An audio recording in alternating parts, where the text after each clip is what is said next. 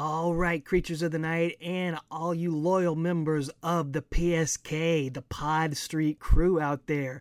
This is Alex Doria, one half of the Talking Taker podcast, welcoming you to another classic episode of Talking Taker that we are bringing back from the dead here at the top of your podcast feed. That's right, this is one from way back in the archives, and since we aren't putting out new episodes weekly anymore, we've been trying to highlight some of these older episodes and remind all you listeners, whether you're old or new, that there's over 200 episodes of Talking Taker back in the archives, totally free, available here on all your favorite podcast feeds for you to listen to.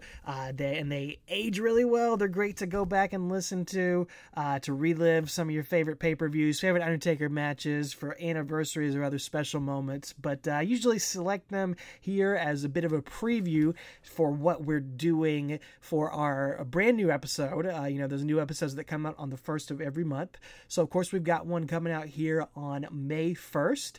And on May 1st, we're going to be covering two sort of missing pieces in our back catalog. They're two kind of major Undertaker moments that didn't quite fit in our journey of doing every Undertaker pay-per-view match that we originally started. But here we are now in this new era of the podcast. It felt like it made sense to go back and cover these, especially because it is 25 years now since both of these occurred. One of them is going to be Over the Edge, 1998, which you Undertaker fans will know. He did not have a match on that pay-per-view, but he was involved in the main event as the special guest enforcer outside the ring for Stone Cold versus Dude Love, and he played a very important role there. I believe it's the only time he ever served as an enforcer or as a referee in any type of role like that. But, man, this is a classic match, one of the best Attitude Era matches, one of the best, what you would call sports entertainment, pure sports entertainment. So much storytelling, character work, comedy, just great storytelling that goes on throughout this match. Quite frankly, it's one of my probably top 5 matches of all time, one of my favorites to go back and rewatch. So it was an excuse for me and Travis to do that. But Undertaker definitely plays a significant role in that. But we're also going to talk about Mayhem in Manchester, which was not a pay-per-view, which is why we didn't do a full episode for it back in the day. But it was a VHS release right there in the peak of the Attitude Era of a UK house show that took place right after WrestleMania 14 and features Undertaker versus Kane in the main event. And to be frank, it's not much of a match, but it's definitely one I think a lot of people remember. A lot of people definitely had this tape back in the day. It's weirdly not on Peacock, and it was never on the WWE Network. But we've got a copy of it. I actually purchased the VHS off eBay and watched it on my VCR earlier this week. But you can find it in other methods. You can find it on Dailymotion and other streaming services as well, video sharing services, that is. But we're going to talk about that, and since we're talking about that UK moment, I thought we would cover for Back from the Dead, we would cover the Undertaker in his first UK exclusive pay-per-view appearance. Of course, he appeared at the UK pay-per-view SummerSlam 92, but this was the first WWF UK exclusive pay-per-view, one night only. This was originally episode 41 of Talking Taker from 2018, but we're going to revisit it here. One night only. It features The Undertaker versus Bret Hart for the WWF Championship in a fantastic match. I mean, maybe their best match? I thought it was maybe better than their SummerSlam match. The finish was weak. That's one of the things I definitely remember about this horrible finish. I think that's the only thing that brings it down and puts SummerSlam 97 over it. But really fun match. If you've never seen it before, definitely go out of your way to check that one out. Sort of a lost classic. And we always had a great time discussing these UK pay-per-views because most of the time Travis and I had never seen them. So it was like a hidden gem from the classic era of Undertaker that we get to go back and see. A lot of times they were really fun matches, especially this one. And another thing that we cover on this episode was there was a pay-per-view special A lot of people may not have heard of this, but it was called the Fab Four of the WWE. It aired exclusively in the UK with these in-depth, sort of almost podcasts, sort of breaking the fourth wall, breaking kayfabe before that was cool a little bit. Interviews with, I think it was Undertaker, Bret Hart, British Bulldog, and I don't remember the fourth. I can't remember if it was Stone Cold or Shawn Michaels or something like that, but it covered 4 big superstars with these interviews with Jim Ross. So we covered the Undertaker segment on there, kind of a lost piece of Undertaker history. So some good discussion on there. Check that out. Be sure to check out the new episode when it drops on May 1st. If you missed it, we also did a bonus episode in the month of April. We had Randy Turco on the show to highlight a couple of matches covering the Undertaker's greatest haircuts of all time. And I know that sounds ridiculous, but it's because we're back again, sponsored by Manscaped this month. That's right, Manscaped, the leaders in male grooming. We want you to join the 8 million and counting who have ditched their old razors, who have ditched their old sprays and creams and gels and have joined the Manscaped revolution. Bury that stuff in the past. You know, give it a tombstone. Give it the last ride. Toss that stuff out. Move over to Manscaped. Get the best beard trimmer you will ever purchase, the Beard Hedger. Get the lawnmower that's going to take care of your body hair and your Death Valley region. You can get all of their great products. I want you to check them out at manscaped.com and use the code TAKEREASY, TAKEREASY, all one word, for 20% off your entire order. So whether you're just ordering a pair of boxer shorts or some of that Crop Reviver spray that's going to be this great body spray, it's going to freshen you up, or you're ordering the Performance Package 4.0 that's going to get you the Weed Whacker, the lawnmower, all the essentials in there, and this great travel case along with a t-shirt and boxer shorts and everything. Whether you're going the full Monty, whether you just want to give them a try out, use the code TAKEREASY for 20% off and free shipping. You can't beat that. It's going to be a massive savings for you for, honestly, the best male grooming products you can find on the market today. Code TAKEREASY for 20% off at manscaped.com. So that's why we did an episode with Randy. We appreciate them. They've been awesome to us. They're great sponsors. We'd love if you check them out. But for now, we want you to check out this classic episode of Talking Taker. Originally episode 41, one night only from the UK, Undertaker versus Bret Hart. Enjoy our coverage of it and take her easy.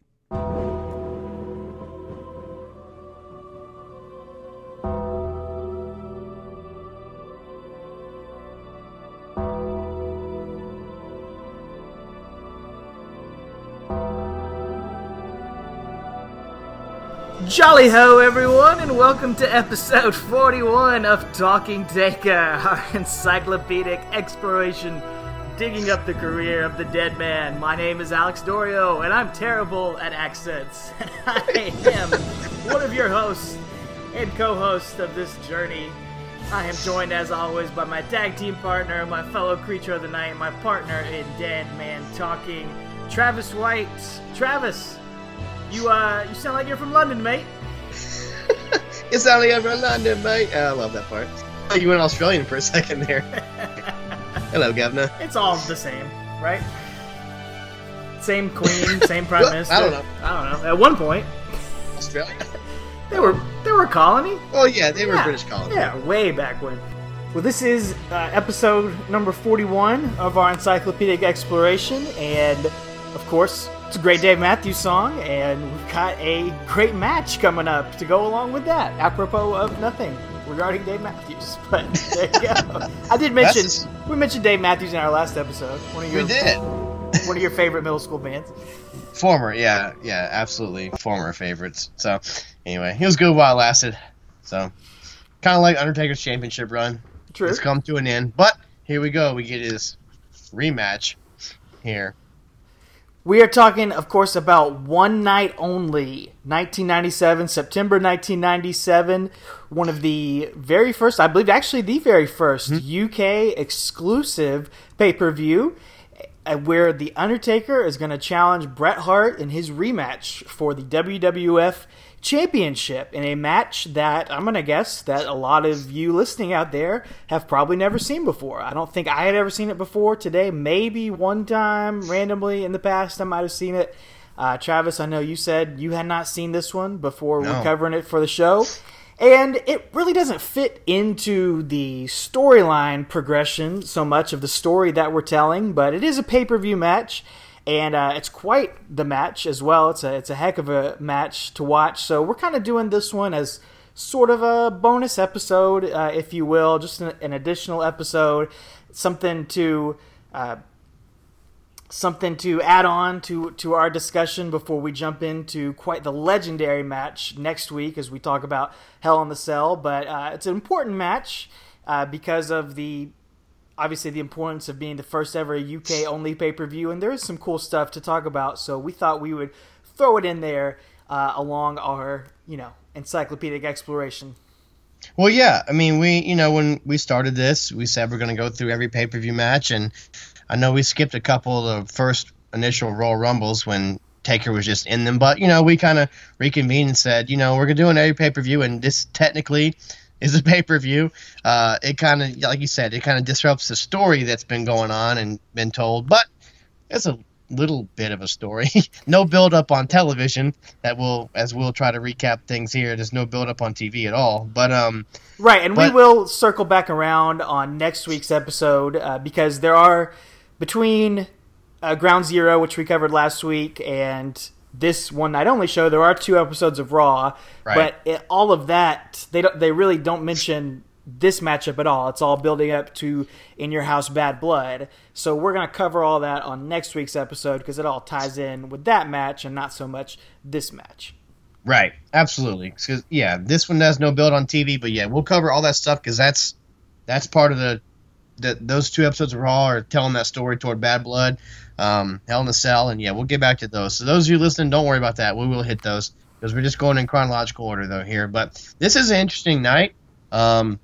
Like you said, I was reading on some of the I don't remember if it was the Observer recaps or PW Torch or something, but it was saying that this was kind of what led to how we get WWE going over there twice a year now. I just found that out this afternoon. I don't know. That was speculation. Meltzer or Keller, I can't remember. But anyway, they kind of started this deal with Sky Sports, did a pay-per-view here, UK only exclusive, and then this is the reason. I think as we are taping this, the Raw brand is over in England. So anyway, that's how we came to know that WWE goes over there twice a year now, usually in the spring and once in the fall. So that's cool. So this jumped off of that, and they're all fun shows. I mean, I think they're all available on the WWE Network. Usually, they did Rebellion, they did Insurrection, Mayhem in Manchester. I think they did once or twice, and they're all pretty fun shows. And this one included, it has some unique matchups on there. There's a Patriot versus Flash Funk matchup in the middle of the show for no real reason. There's, of course, the main event of the show. That's what this pay-per-view is famous for. Shawn Michaels versus British Bulldog for the European Championship in an incredible match and a really, really heated match and a really, really heated finish, of course, where Shawn Michaels beats British Bulldog in his home country in front of, I can't remember, it's like his dying cousin or sister or something like that. Or sister-in-law who's dying of cancer. He dedicates the match to her and everything. Just wild stuff. Yeah, and weird. Most of you, if you've seen a match from this show, you've probably seen that one, and it's a great one. It's worth going out of your way to see. But this one that we're going to cover tonight, kind of a hidden gem. Yeah, I was really entertained. It was a really good match. I believe in Brett's autobiography. What was that one called? It was like 9,000 pages. I think it's just called Hitman, or maybe Bret Hart, something like that. But yeah, oh man, it's one of the best wrestling books out there. But it's huge. Yeah, he says in that book that this is his last great WWF match. So I thought that was interesting. He's probably right. Yeah. Yeah, because imagine if Montreal would have gone. I think he said in an interview last year that was supposed to go for like another 15, 20 minutes or something. So that match probably would have been it, but this was probably his last greatest match. I would agree. And he's kind of hurt for the October pay-per-view. He ends up having to work a tag match for that one. So yeah, he's probably right about that. Yeah. And allegedly it was scheduled to be Brett versus Austin, but we know that botched Tombstone pile driver from Owen back at SummerSlam, kind of reshuffled those plans. So That makes sense. we get Bret versus Undertaker here with really, like we said, no build up on TV at all. But anyway, but you mentioned something before we get to this show. You mentioned something that they maybe 2 episodes ago, that there was this WWF special on Sky Sports that's called the Fab Four. Tell us a little bit about that.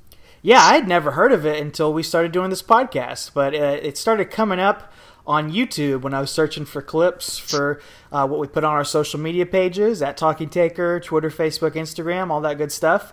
We try to put up fun clips leading up to each episode, some of the most memorable, important stuff, and some rare stuff we try to put up on there. And I started seeing this Fab Four interview with Undertaker, and it's framed sort of like a shoot interview or maybe like a DVD interview that we would see in later years that where they kind of break kayfabe a little bit, with Jim Ross hosting and interviewing The Undertaker. So I did a little research on it, and apparently these aired as sort of a pay-per-view special, I guess, or maybe on one of the sports channels there in the UK, with feature-length, I think hour-long interviews with Undertaker, Bret Hart, Shawn Michaels, and the British Bulldog. They're all kind of, in 1997, they didn't really go quite in depth on these behind-the-scenes interviews that they do nowadays, like on the network, where everything is completely. Kayfabe is dead. Oh yeah, exactly. That's what I'm trying to say. Kayfabe's alive during this interview, but it's like in the gray area in the middle. Yeah, it's really, really cool, and it's available on DVD in the UK, not in the US, but you can find it, and we've got it posted on our social media this week. You can find it fairly easily, the Undertaker ones at least. I'm not sure if you can find the other ones. I wasn't able to find the other ones. I was only able to find the Undertaker one, really. But there's a lot of cool stuff in here, and they kind of spend an hour basically going through his entire WWF career up to that point, even so much as talking about his debut with Brother Love and talking about their connection with Brother Love as well. So they're trying to sort of retcon and explain all of the Undertaker's history. They dive into Brother Love. They dive into the meaning of the urn. His connection with Paul Bearer, all this really cool stuff, man. I mean, was there anything like in particular that jumped out to you in this interview? Well, it was obviously filmed before SummerSlam because he has a title in front of him. Right. Yeah, it was cool because, like I said, it's kind of kayfabe, kind of, peek behind the curtain because, Jim Ross asked him, hey, Brother Love, how did he come to be, bring you into the World Wrestling Federation? He's like, oh, well, he just kind of a stand-in for Paul Bearer before his arrangements could be made to get into the World Wrestling Federation. So I don't know, it was kind of neat. Like, it's kind of, like, I wonder if JR fed Taker these lines beforehand or not, like, knew the questions, because honestly, it didn't appear that he did, because you could see Taker, like, the wheels were turning in his head. Yes. To answer it, but he never waited, and like he just had an answer immediately. And I guess his story is all is it all canon? Does it go back to like his backstory or not? I guess. He says that Brother Love was not able to join him right away. It was pretty funny. Which, just to sidetrack for a second, I guess it's a couple weeks ago now that we're recording this, but did you listen to the Brother Love episode of Something to Wrestle? Did you catch that story where he's talking in 1996 about how when the Ultimate Warrior came back, Bruce Pritchard said that he wanted to be in the crowd as somebody that Ultimate Warrior would pick up out of the crowd and train in his Warrior University or whatever, and then he would get him into great shape, and then he would reveal himself to be Brother Love, and then bring the Undertaker in and turn the Undertaker heel in 1996 to feud with Undertaker. I'd never heard that before. No, me neither. That would have been cool. That sounded really awesome. Yeah, it really did. So, well, like you said, they kind of go here and just break down his whole career in an hour, or 48 minutes, whatever it is. They talk about, and now I will say this, JR, as much as I love him, he makes several inaccurate statements here. He said, your first pay-per-view event was WrestleMania when you faced Jimmy Snuka. False. Wrong. His first pay-per-view was his debut at Survivor Series. Right. 90. So anyway, but yeah, and Taker comes back. Yeah, well, to I wanted to make a mark in the World Wrestling Federation, so I had to take down a legend like Jimmy Snuka. And they have some selective editing in there too. Like they show his first world title win at Survivor Series, and they make it look like Undertaker just beat Hulk Hogan. They completely edit Ric Flair out of that clip, and Ric Flair using the chair in there. So it's interesting. They're kind of writing some people out, and they're also burying some people too. They bury Hulk Hogan pretty hard. Undertaker says, "What was your experiences like competing against Hulk Hogan?" Well, at that time, Hulk Hogan was the top of his game. He was everyone's idea of everything that was good in America, everything that was good all over the world. And here I am facing the, what he liked to say, the immortal one.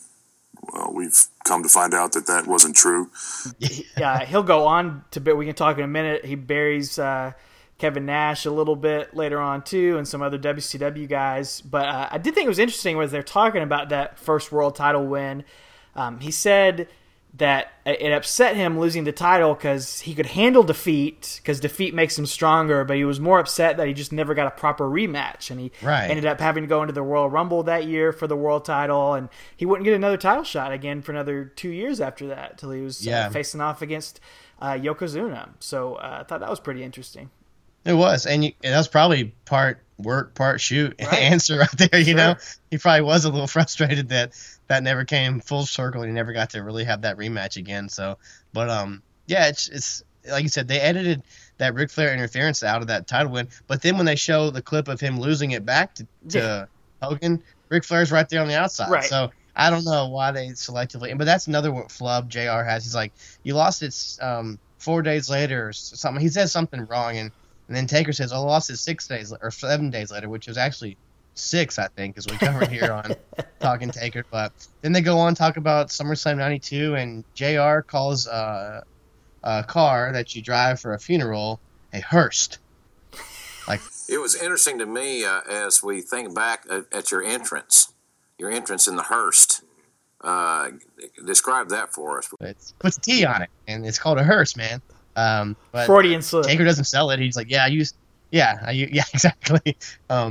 He's like, I used the hearse to play mind games. You know, this was kind of the start of me, showing my mind games I play with my opponents. You know, I had to get Kamala intimidated because I don't care if you're from the jungles of Uganda or not. I'm going to show you that.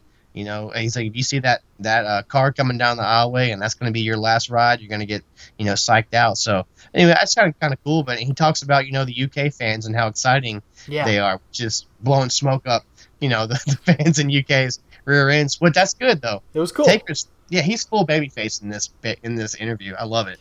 He is, and he pretty much says that, his feud with Giant Gonzalez kind of sucked. Giant Gonzalez was big, but he didn't have any physical or mental abilities.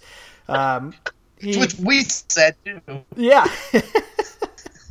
He's not trying to put that one over. But he also, he gives, this is one of the coolest parts, he kind of gives an explanation for his disappearance in the summer of 1994, where he went away after the Royal Rumble and disappeared up into the heavens. He talks about, he basically says that, I have the ability to absorb huge amounts of punishment, but I am just flesh and bone. And there comes a time when you need to heal physically and mentally. If I don't have the proper edge and the mindset, then I need to step away and line up my soul and my spirit, because I'm not just size and athletic ability. My soul and my spirit have gotten me to where I am, and if they're not right, then I got to get them back in shape. So that's why he had to go away that year. Yeah, which, cool. That sounds good to me. He's like, so you had to get your focus back. He's like, yes. It was really cool. I thought that was good. Like I said, good kayfabe answer there for what happened. And because he was, JR was like, what happened? You were gone during summer. I mean, he was gone for like 6 months, right? He was gone from Royal Rumble to SummerSlam. Yeah, right? 6-7 months. Yeah, 6 or 7 months. So it wasn't just the summer. It was most of the winter and the entire spring and half the summer. So, but yeah, they explain that, and then they talk about, the Underfaker, and JR even calls him the Underfaker, which I thought was pretty cool. And Undertaker has an interesting line here. He says, I don't think the creatures really bought that. The creatures of night didn't buy that, didn't buy what he was selling. So I thought that was kind of neat. Again, they're kind of kayfabe, kind of shooting here. It's really neat little mixture at a time when, this is beginning of the Attitude Era, so at a time when, kayfabe's still around, but kind of not. So it's a really neat interview here. But then the next part is probably my favorite. I think you have most of this written down, so I'd like for you to tell us what. Just explain the urn. Right, he was not shooting on this one. He was going leaning full into kayfabe here. Oh, yeah. He says this. I mean, it's a great answer though. Sure. It explains a lot. Undertaker says The urn has always been, as a symbol, a constant reminder. The Undertaker is powered by the spirit of gladiators past. That is what the Undertaker is. I am nothing more than a soldier.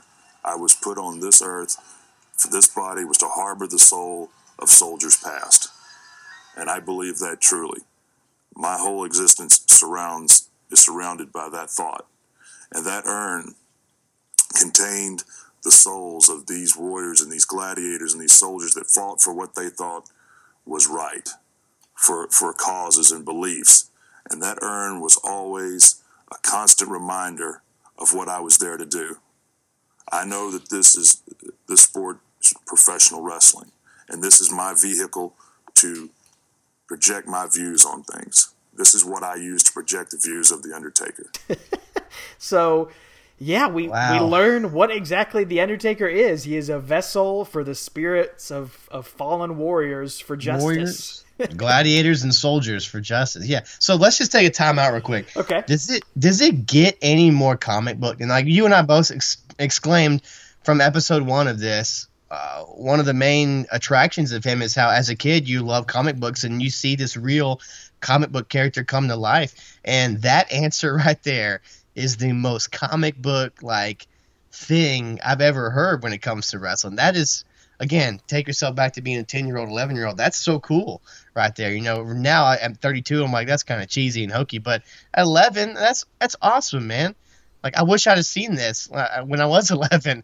I'd even bought in The Undertaker probably even more, Yeah, so. I mean, and I missed that stuff. Now, like, I guess I was trying to think of anything like that, and I guess maybe Matt Hardy's stuff is the closest thing we get to that, where he just he's full on leaning into playing a character. I do too. Yeah, it's great. So, but there's a secret, ladies and gentlemen, Talking Taker fans. That's the secret revealed. That's what the urn is. What's in the urn?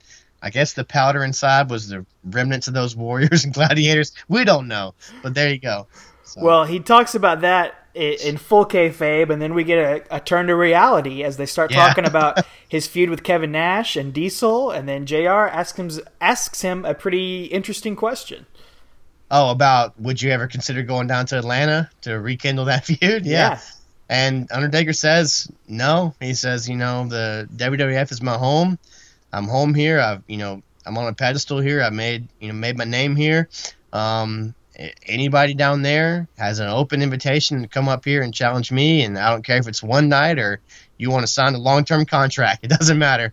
But anybody down there has an open invitation to come up here and challenge me. So I thought that was really interesting. That's a little, quasi-shoot moment there. But yeah, I thought it was a good answer. Yeah, but they brought up something neat, too, that, this was a one-off. And we mentioned that when we talked about it. Him and Diesel was just a one-match thing, and how cool would it have been to actually see them battle for a while? Because I know that in WCW, I love the Giant and Kevin Nash's feud. Mm-hmm. I love that. They weren't barn burner matches, but seeing two big guys that can actually go at it is cool. Like we mentioned, Roman Reigns and Braun Strowman from last year. A lot of people love that, seeing two big juggernauts go at it, or Brock Lesnar and any big guy. I thought it would have been cool to get some more Diesel and Taker here. But I agree, and it seems like Undertaker thought that as well. He really, he talked fairly highly of Kevin Nash there. Yeah, wish they could have fought some more. He talked very highly of Mankind as well, put over their feud big time, said he brought the best out of him, and he took him to some really dark places as well. So he spends a good chunk of time talking about that, and then they kind of end things talking about the betrayal of Paul Bearer and their connection and how deeply he was hurt by Paul Bearer turning his back on the Undertaker. And I thought it was interesting because he says, I didn't see it coming, I was betrayed, but he makes one point which is kind of neat. He's like, I think Paul thought I was on my last leg at the end of my rope. He's like, honestly, he could have just told me I'm looking for somebody else. He's like, it would have been a hard pill to swallow, but I would have swallowed it. It would have been okay. But I thought that was kind of interesting. He's like, Yeah. so the betrayal. It wasn't that he wanted to move on. It was the way in which he did it, which is probably more of the truth to it. Like if this were a real thing, that's probably how he would have really felt in real life. So I don't know. I thought it was kind of neat. So, but he has a good line. He said, Fortunately for Paul, he, I taught him everything that he knows about the darkness. And unfortunately for him, I didn't teach him everything that I know. And that, God, that's classic, man. I love that line from whatever it's about. I love when people say that. Yes. It's awesome. He also talks about how they talk about Kane and this revelation and this secret, how it's worn on The Undertaker, and JR asks Taker, have you ever thought maybe it's just time to retire to the dark side? And Undertaker says, well, yeah, that'd be the easy thing to do, to just avoid this secret coming out and to go away, but I feel like it's important to stand up for what I believe in. I live with what happened in the past all the time, but I like to take adversity and meet it head on, and now it's given me a mission, because before I leave the WWF, I will destroy Paul Bearer for what he has done to me. Yeah. So, yeah, pretty neat stuff, man. Yeah, man. It's if you've got 45 minutes to sit down and watch it sometime, I think it's well worth watching. It's really interesting. It kind of flew by as I was watching it. It did. It was. Yeah, it's another thing. Why is it not on the network? There's so much great footage out there that's just waiting to be put on there. This could be in the hidden gems section. I'd like to see all of them. I'd like to see all these guys' interviews. I bet they're all real interesting. Yeah, because they kind of capped it off with his title win at WrestleMania, and he says something which I think is kind of a shoot. He says, the fans finally got what they wanted that night. Yeah. He said, and I can tell because of the ovation that I got. He says the fans were excited, and he said my creature stood by me this whole time, and they finally got what they wanted that night, and they got the Undertaker winning the title, and it was a really special night to me. And again, at the time of this filming, he still has the championship, so he hasn't lost it to Brett yet. But really cool. Yeah, I encourage all you guys. Like I said, we'll probably put a link on there so you guys can see it and stuff. For sure. Kind of cool. Really cool. But that's kind of just something else to talk about before we lead in here into One Night Only. So we just wanted to add that to the show so you guys can know about that and go check it out for yourselves. That's right. So let's dive into One Night Only, September 20th, 1997, as Undertaker takes on Bret Hart for the WWF Championship. Yeah, and we mentioned that, or you mentioned that Shawn and Bulldog is the main event here for the European Championship. So again, it's weird how the WWF title has kind of become second fiddle to a more high-profile match. But I have a little insight to that. Okay. I was doing some research, and I found this clip on YouTube from one of Bret Hart's spoken word shows. Yeah. And it was actually over in the UK, and it was in 2013. And we'll try to link it if it's not already up on our social media. We'll put it up by the time you guys are hearing this. So he's talking about this match. Somebody asked him from one of the fans asked him from the audience, and he says, when we got to the arena, Taker and I were wondering, why aren't we promoted on the show? We're not even on the poster. We're not on the advertising. They both speculate, according to Bret, they both speculate that Shawn and Hunter were, digging their dirty little fingers in there and, politicking behind the scenes and everything. But again, and he also says that he rented VHS in North America when it came off to watch the match back. And the match wasn't on there. And so I thought that was interesting. So I went online and was Googling images of VHS and Googling some articles. And sure enough, what I found, correct me if I'm wrong, listeners, but from what I found, the initial VHS release had this match, Bret versus Taker, cut from it. I don't know why. It was only in North America. The UK had it, but North America did not have this on there. So I don't know. I don't know either. I mean, I believe that to be true, but it just doesn't make sense, especially because it's such a good match, too. Yeah. And it's the WWF Championship. It's one of the best matches on the show. Why not leave it on there? Why do you need to edit this show down at all? It's not like, I think the show was less than 3 hours, so I don't know why they needed to take anything out of it. Yeah, I have no idea. Well, this is also the guy who, in the same sentence, says that on this interview clip, says that he and Undertaker were both undefeated in the United Kingdom, which is not true because Bret loses to Bulldog at SummerSlam '92 in the main event. So I don't know.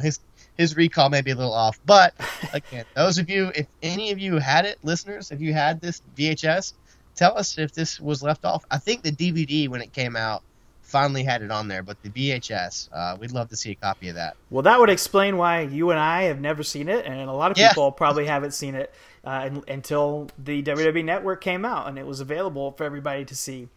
So, and it's just crazy, man. As soon as Bret Hart wins the championship, he's not in the main event anymore either. As we saw at Ground Zero and this show and Bad Blood, he's not going to be in the main event. It's sort of the same thing Undertaker was dealing with. He was never in the main event as he held the title. As soon as he loses the title, then he shoots up to the main event. It's just really, really weird time in the WWF, for sure. Yeah. So, anyway, we got Vince, JR, and Lawler on comment. Oh, can you please go ahead and tell our listeners we were both idiots and last week we messed up. So.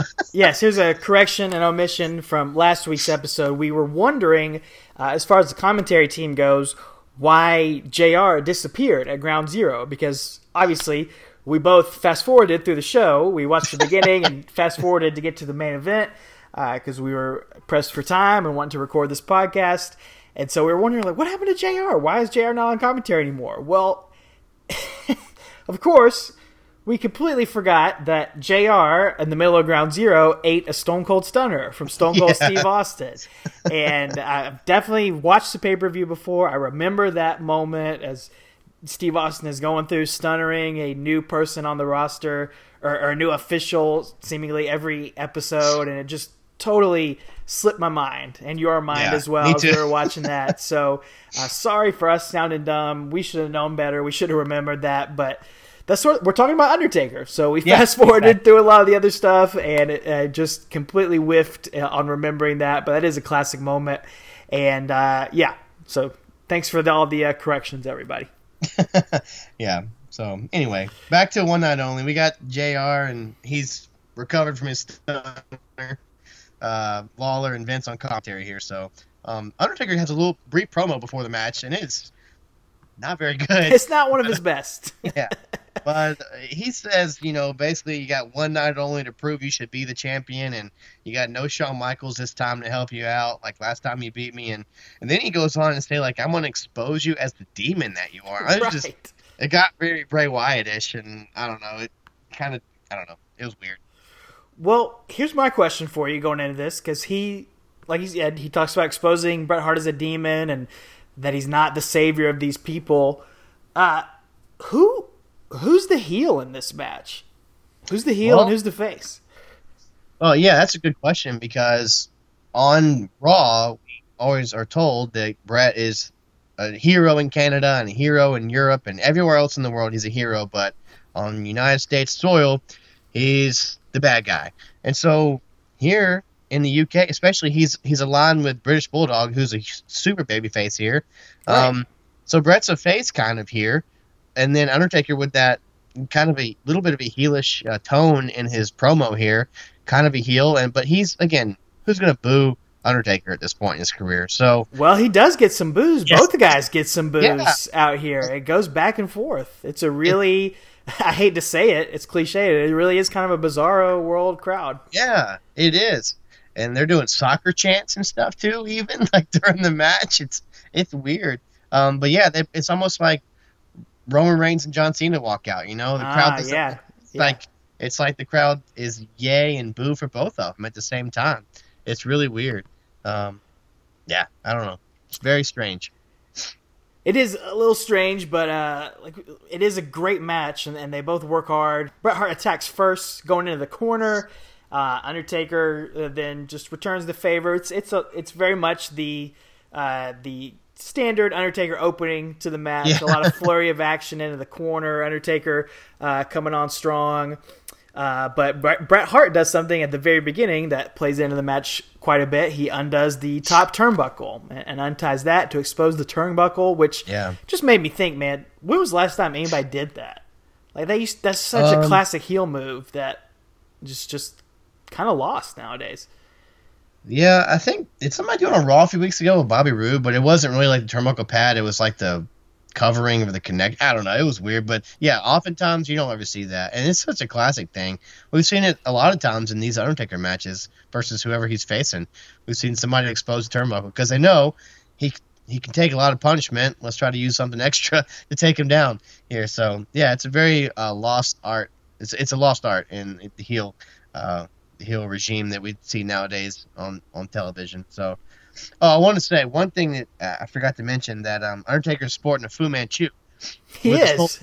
He's got it's like a goatee, but he's shaved two little parts in the bottom. So he's got a Fu Manchu and a skull patch comes straight down. A little bit of a different look there. I thought it was different. I didn't say anything. I didn't write it down because I wasn't totally sure. But yeah, I thought it was a little bit different looking. Looked good though. He's looking good. Yeah, sure. That's fine. Brett, after undoing the turnbuckle, I guess takes over for a minute, but Undertaker kind of comes back. Undertaker hits the perfect 10 landing after Hitman hits him with a clothesline to the outside, and I'm not sure if this was a little botch out there. Bret Hart jumped onto the Undertaker to the outside, and I think Undertaker was supposed to just carry him and ram him into the turnbuckle, but he kind of slips and it turns it into a spine buster, covers for it. But then he picks Bret Hart up again and rams him into the turnbuckle. So a little sloppy there, but still good so far. Look at some of that UK sweat or something on the jet lag, maybe. Jet lag. Who knows? At this point, they go brawling up the ramp, I think, and Brett gets body slammed on the ramp. And the commentary points out, the ref's being a little lenient with counting out here. Which again, remember that the ref's being lenient here. Yes. Remember that. Yeah. As we get to our finish here. Because they point out, the commentary, the ref's being lenient here. It's a championship match. He wants a clear winner. He's being a little lenient with the countouts and DQs. So that leads us into them going back into the ring. And Brett does something which is a clear heel move. He takes Undertaker's eyes and rakes him across the top rope. Mm-hmm. Again, what a lost move, man. I love seeing that move. He's definitely working heel. That's the thing. It's a weird dynamic here. You'd think he'd be working the babyface because they're outside of the U.S., but he gets some boos too. The fans are torn between them. Brett takes that patented, just full speed Irish whip into the corner that only he can do, and into the exposed part of the turnbuckle too. So really great. Bump there, and that's kind of telling the story that he's going to be selling that upper chest area, which he does a great job of. He does. Yeah. The chest area, as Vince says. Yeah. So just say chest, man. It's just his chest. You don't have to say the chest area. We know what it is. But then Undertaker does a heart punch. Yes. Punches him right in the heart, which I found out via some research I did because I was very interested. Because I think commentary even says we haven't seen that from Undertaker. When he was Mean Mark Callis, that was his finisher.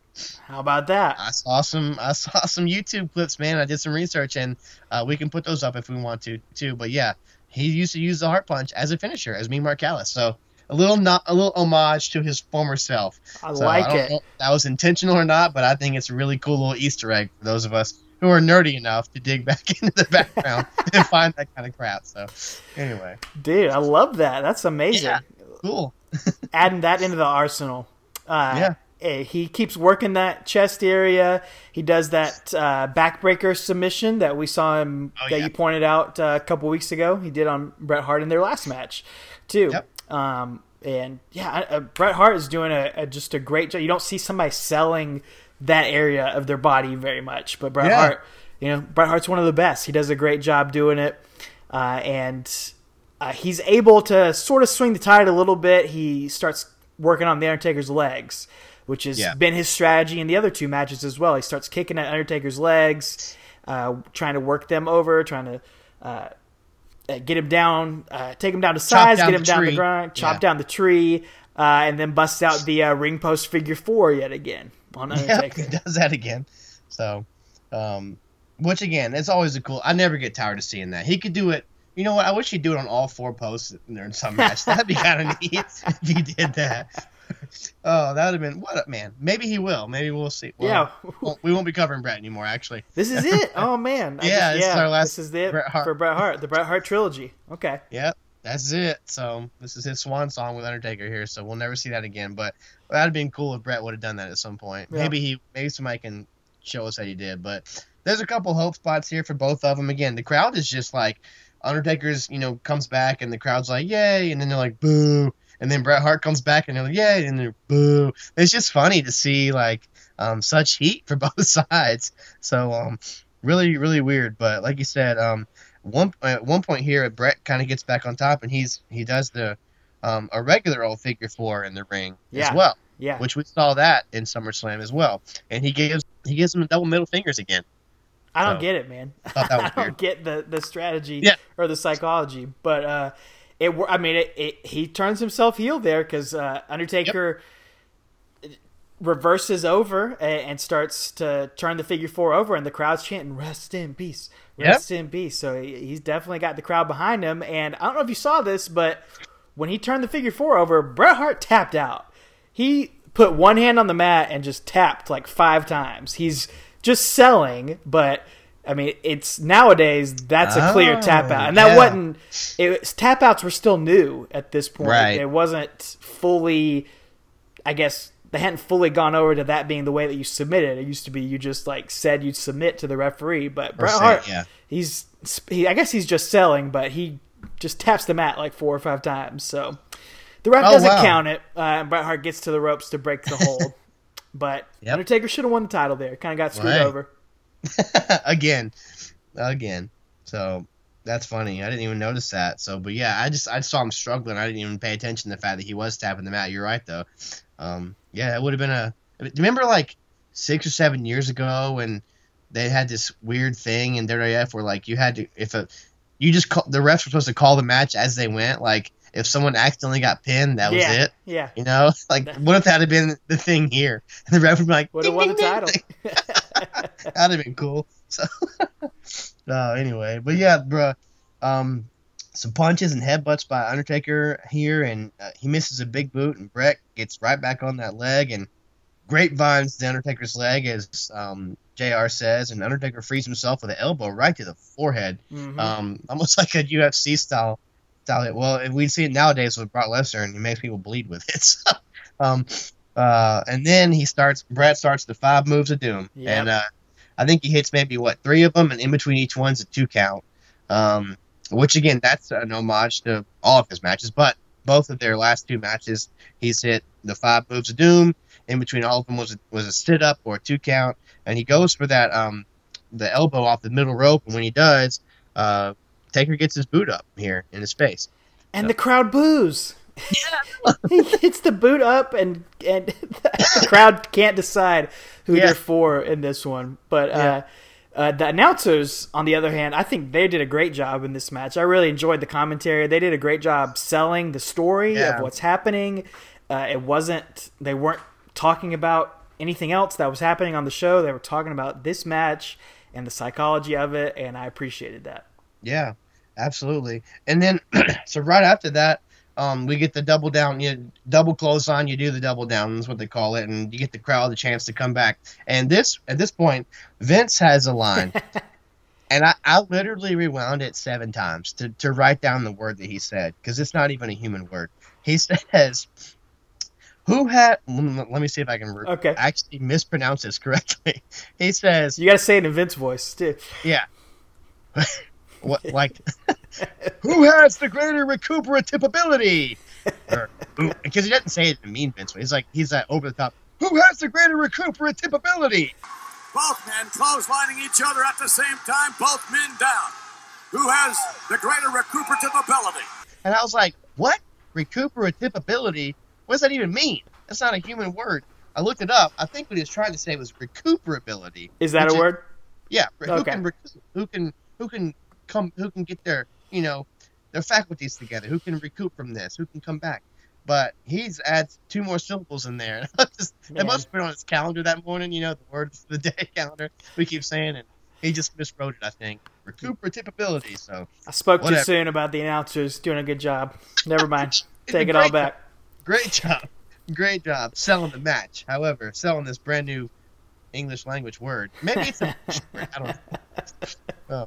Is that one like the characteristics when you're going through Mortal Kombat and you're trying to pick a fighter, like recuperability? I wish. So.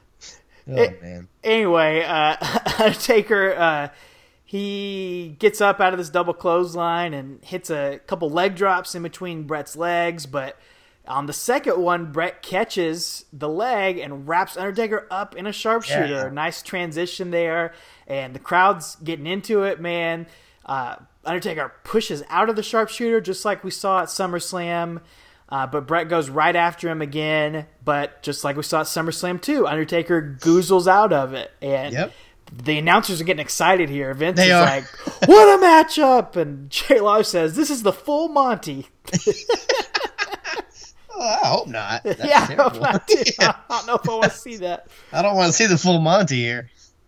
But we know what he means. But yeah, it's cool. The crowd is coming alive at this point. They're really cheering for the comeback here. Taker's got flurry punches and gets his big boot and his leg drop, which I've just always found funny, that a big boot and a leg drop, which Hulk Hogan used to finish people with, and Taker just has it as a signature spot. So he was just burying Hogan the other day. Yeah, exactly. So gets a 2 count here. Then Brett goes outside and decides to grab the ring bell. And he swings that at Undertaker, and as he does, he eats a big boot right in his face. So then I believe Taker goes to grab the ring bell, and as he's going to hit Brett with it, the ref snags it. Yeah, he's not being lenient anymore. Why does the ref always take the weapon from the good guy? Exactly. It's not fair. I don't know. Anyway. Unfortunately, that allows Bret Hart to hit a little chop block on Undertaker, take him out, start working the leg again.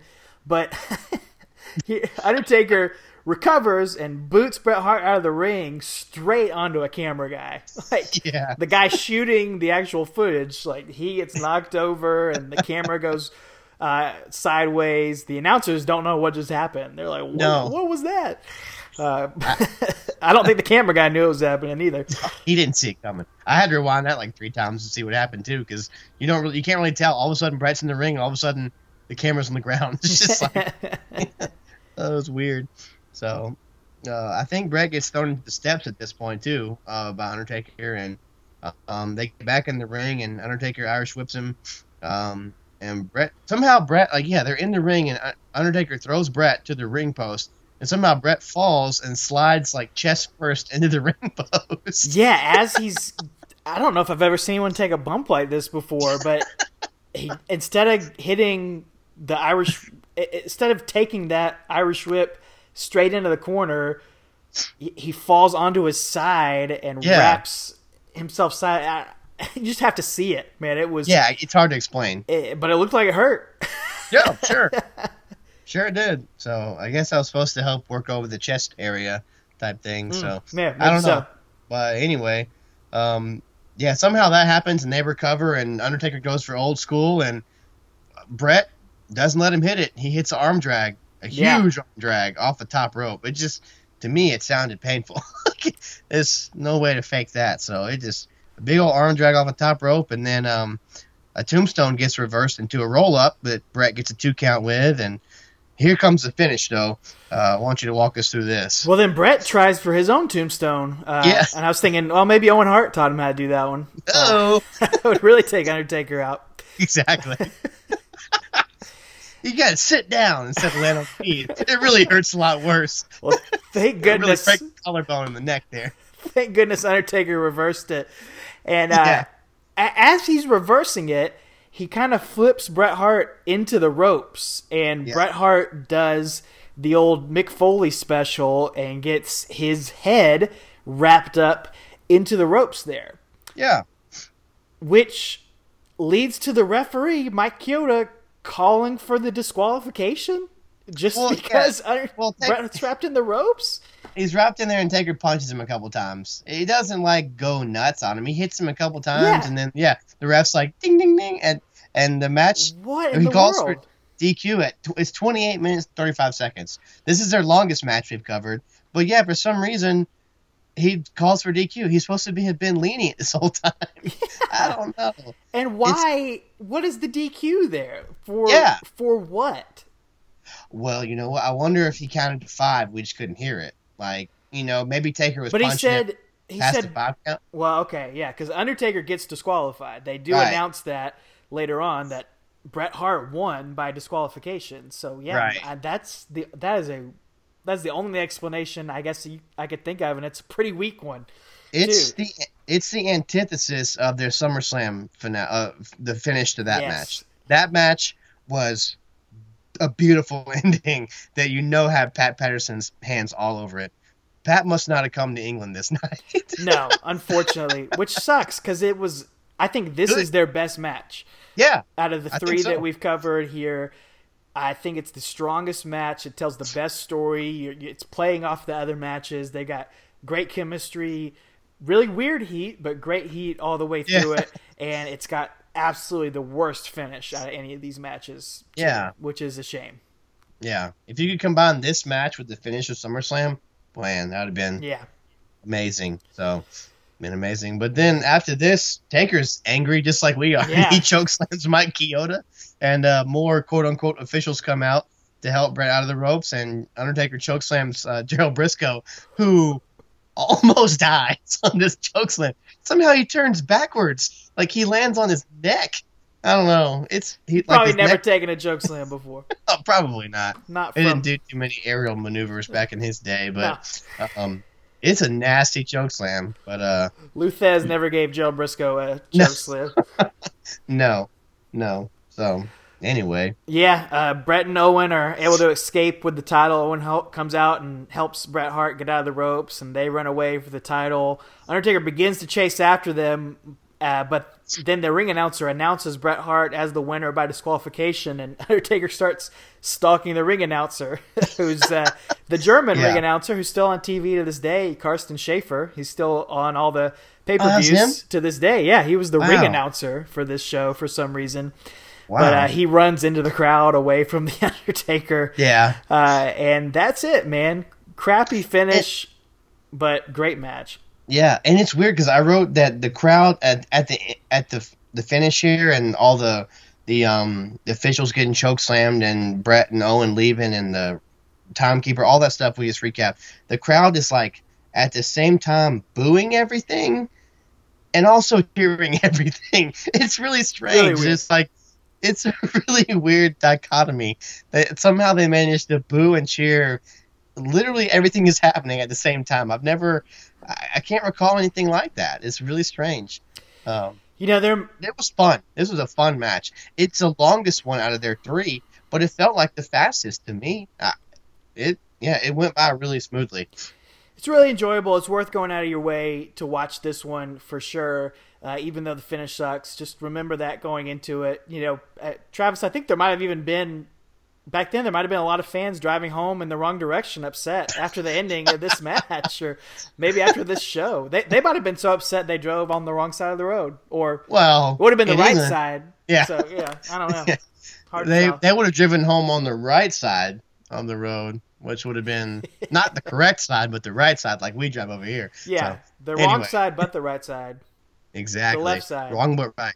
You're right. Yeah. I'm glad we clarified that, Randy. Thank you for telling us that you drove home on the opposite direction from your house, not the opposite side of the road into oncoming traffic for 5 miles. I was a little nervous for you. Oh. As always, we do want to hear from you, though, out there, all you creatures of the night. Hit us up on Twitter, Facebook, or Instagram at Talking Taker and follow along on our journey as we travel down the road to the last ride. You can pick up a t-shirt as well over at tpublic.com and help support the show. Get that Taker Easy t-shirt. You can also help support the show by sharing the podcast with a friend, tweeting about it, leaving us a rating or comments on your favorite podcasting platform, and let us know what you think. And of course, join us next week as we cover one of the greatest WWF matches of all time, one of the most influential matches of all time, probably the biggest match we've covered up to this point on the show, the very first Hell in a Cell from In Your House Bad Blood 1997 as The Undertaker takes on Shawn Michaels, and we also get the debut of Kane. It's going to be so much to talk about. I can't wait till next Friday. Travis. Oh, it's going to be a supersized episode. We'll try to condense all the build-up and stuff for you because we have so much to talk about and catch. And speaking of condensing that, I'll just go ahead and say at the end of One Night Only, Shawn Michaels wins the European title, becomes the very first Grand Slam champion in the history of the WWF. We'll talk briefly about that next week as it builds into Hell in a Cell. Ladies and gentlemen, if you were there in Birmingham, whichever one it is, if you were there, those of you, our mates, and if you're over there, please let us know. We want to know somebody. We do have somebody for next week's episode that's going to tell us about his experience at Hell in a Cell. So if you were there, please let us know. And other than that, ladies and gentlemen, take her easy. I'm here for a reason, and I will continue to do what I do. And in the course of defending the World Wrestling Federation Championship against whoever, now I have a mission before I leave the World Wrestling Federation. I will destroy Paul Bearer for what he's done to me.